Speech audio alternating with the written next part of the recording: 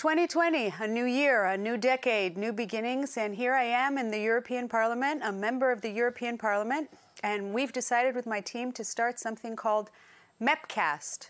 MEP, Members of European Parliament. MEPcast, a discussion with experts that I have access to because I'm here at the Parliament on topics which I think might interest you. And it is an honor and a pleasure that today I start with an excellent discussion I hope you will enjoy on the 10 issues to watch in 2020. And joining me for this discussion, I have Mr. Etienne Bassot. Mr. Bassot is the director of the Members' Research Service here at the Parliament, at the European Parliamentary Research Service. This is what we call the EPRS. This is an excellent service that gives us background material on just about any topic we need to deal with as MEPs. And also with me is Yana Titievskaya, who is a policy analyst for international trade at the EPRS. Yana and I have met before because I'm the vice chair of the Trade Committee. So it is a great honor to have both of you here. And Etienne, Mr. Director, we have very high-level guests today. I would very much like for you to give us a little bit of insight into this wonderful publication, 10 Issues to Watch. Reading it, I see that you said the two main themes for you are climate, I already knew that, and solidarity. And actually, you talk about an integration of the two, which was very interesting for me to read. So could you please give us some insights as to Absolutely. how you see these issues? Thanks a lot for this opportunity. As you rightly mentioned, the EPRS is giving support to members of parliament to conduct their duty as politicians, and we try to do that in a very factual and non-partisan manner. And at the beginning of every year, we do an exercise that is preparing the 10 issues to watch for the year. It's not an exercise that is some sort of manifesto. It's a brainstorming that we do together with the experts like Yana and others, and we try to see what's coming up, what are the main issues that are going to come up in the year. And as you rightly mentioned earlier, last year we had the European elections, we had a new European Commission in the autumn, and big issue that came up in this new political cycle is, on the one hand, the attention to a greener economy, but also a fairer economy. And if we look at the surveys, like Eurobarometer has done some surveys in the autumn, this is a very strong new element. And as you can imagine, when we do our research and when we do our preparation for this, 10 issues to watch, you find reflected these two big topics in different ways. First of all, we have the carbon neutrality that the European Union committed to achieve in 2050, and we have various aspects that are linked to the so-called Green Deal. For example, how much money are we going to put in the Green Deal? That's why you have also a chapter on the budget.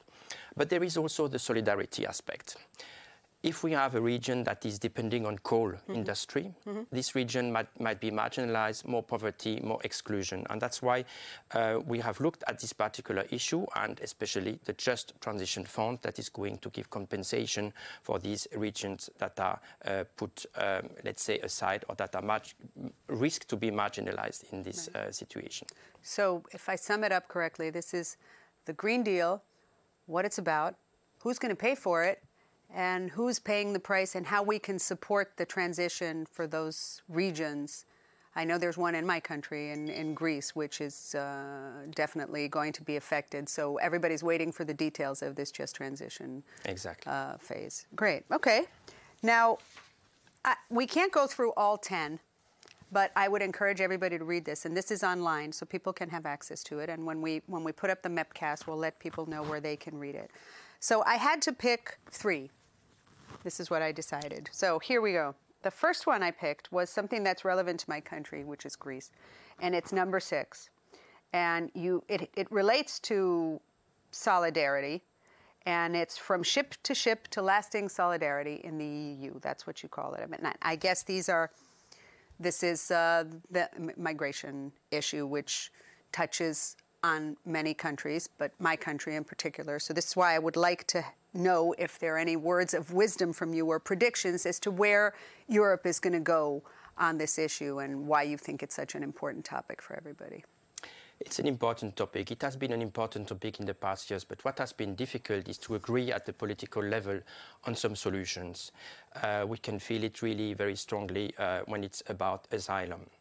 Where we can see that there is a bit of hope now is that we see that there is a case-by-case situation that is transforming into a more solidarity approach by some member states. But we need also to find ways to enlarge this concept of solidarity. It has been very often about sharing the migrants between the countries, and now there are other elements coming in it, for example, financing, for example, is helping to look at the borders and this type of things. And that's why it's very important to project in the future and to try to approach this challenge in a new way. As the Greek Commissioner, Margaritis Schinas, liked to say, we need to have an approach that is going from the country of origin, the transit, and then the management of asylum. And that's the task of the new Commission, von der Leyen, for the years to come. So we will need to find a way to look at meaningful contributions from the various member states that can be of various forms. And another important aspect is the question that we need to find a lasting solidarity for sharing the responsibility of asylum seekers, and here the Parliament will have its full role to play. In the next year by the way of adopting legislation. It's I know that in my country, when this discussion happens, a lot of it has to do with fairness. You know, Greece feels that what's happening isn't fair because we're the gateway to Europe. This is a European problem, and we're bearing the brunt of it. And we feel that everybody should, with solidarity, take some of the weight. That doesn't mean that we do everything perfect, but still, at the same time, I think that's the sense. But I move from this issue to another issue, which is at the heart also of European policy, and that is the 5G network. That is the backbone of everything digital that is happening and will be happening in the future. So it was no surprise that I saw this on your list. Some say that here in Europe we've sort of missed the boat on 5G, that we're so behind, for example, China or the US, that we have no hope. Others say that that's a complete misconception. So where would you stand on this issue? And what do you think Europe should do so that we don't miss the boat or catch up, or can we?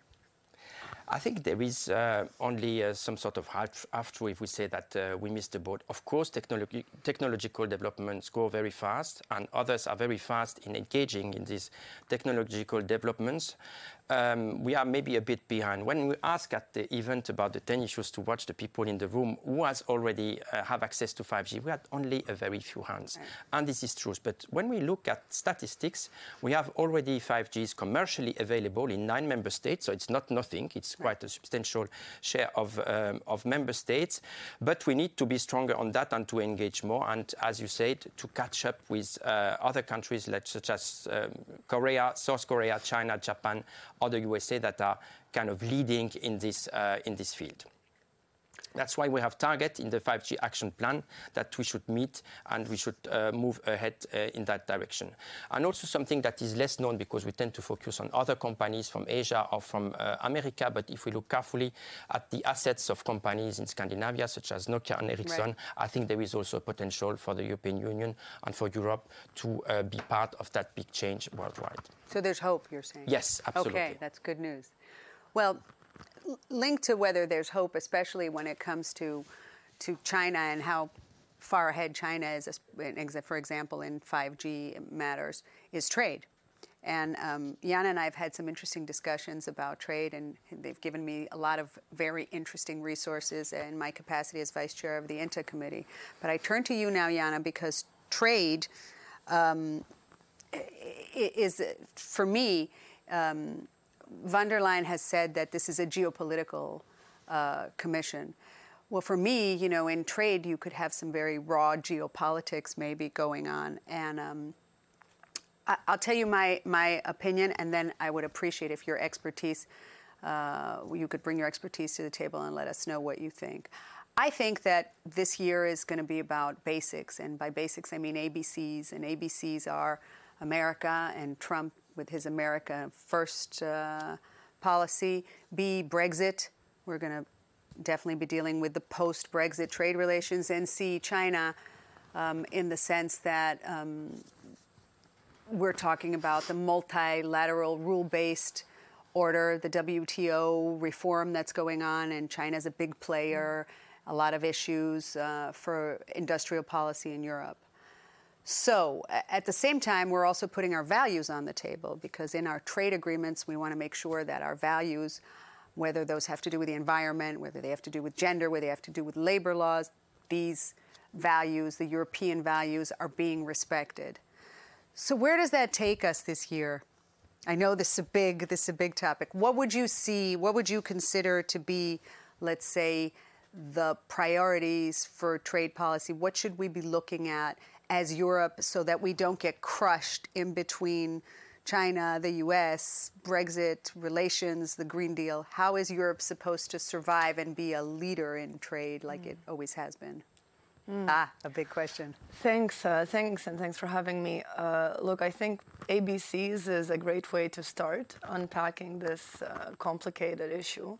Now, with America First, it's on everyone's lips whether this will continue, whether this approach to trade policy will continue that President Trump has already started with. And that's why we have identified in our publication, in the 10 issues to watch, U.S. elections as really the big turning point next year when Americans will vote in November 2020. But in the run-up to that, a lot of the current trade tensions are likely to continue. So what do we have right now? We have the French digital services tax. Right. We have the Airbus-Boeing dispute with a lot of tariffs linked to that. There's still the steel and aluminum tariffs. Right. There is the threat of car tariffs, just to name a few things. But what's important also to realize is that not all of this is new. For example, the U.S. blockage of the dispute settlement body and of nomination of judges to the WTO is not completely new, so there is a degree of continuation that we also see tracing back to the Obama administration. Do you think that this phase one deal between the United States and China is good for Europe or bad for Europe? Now, I've heard different things, and I actually think that a lot will depend how this will be used in the potential electoral strategy next year. One potential scenario could be that now the U.S. will actually have more time and turn towards the EU, and maybe we will manage to progress on the trade talks, for example, on industrial goods and on the conformity assessment area with the U.S., and finally establish a more positive and balanced transatlantic trade relationship. Are you hopeful that in Kazakhstan in June, when there's this ministerial conference which is supposed to discuss lots of things, including WTO reform, do you think that some progress will be made, or do you think that this is a pre-election year in the United States and too much is going on and things are going to be stuck because of the appellate body? Do you think there'll be some momentum, or? Well, already last week we had the news that Japan and US and the EU have taken some proposals or made some proposals on industrial subsidies, and that's very central and a central strategic vehicle for achieving more reciprocity with China. And actually there is a few deliverables on the agenda for the ministerial in Nur Sultan, for example, progress on e-commerce, digital trade, but also domestic regulation services, and under-the-radar negotiation on the plurilateral level in the WTO, as well as investment facilitation. All right, so there's hope there too. Yeah. All right. Well, I'd like to close then on a note of hope, which is I hope that this MEPcast, and I want you to know that you are the first MEPcast that I'm doing, so thank you very much. I know we'll turn to your services many times for expertise on various issues. So my hope is that these will be interesting topics and that they'll help all of us stay in touch and keep Europe together. Thank you. Thank you so much for being with us today. Thank you. Thank you.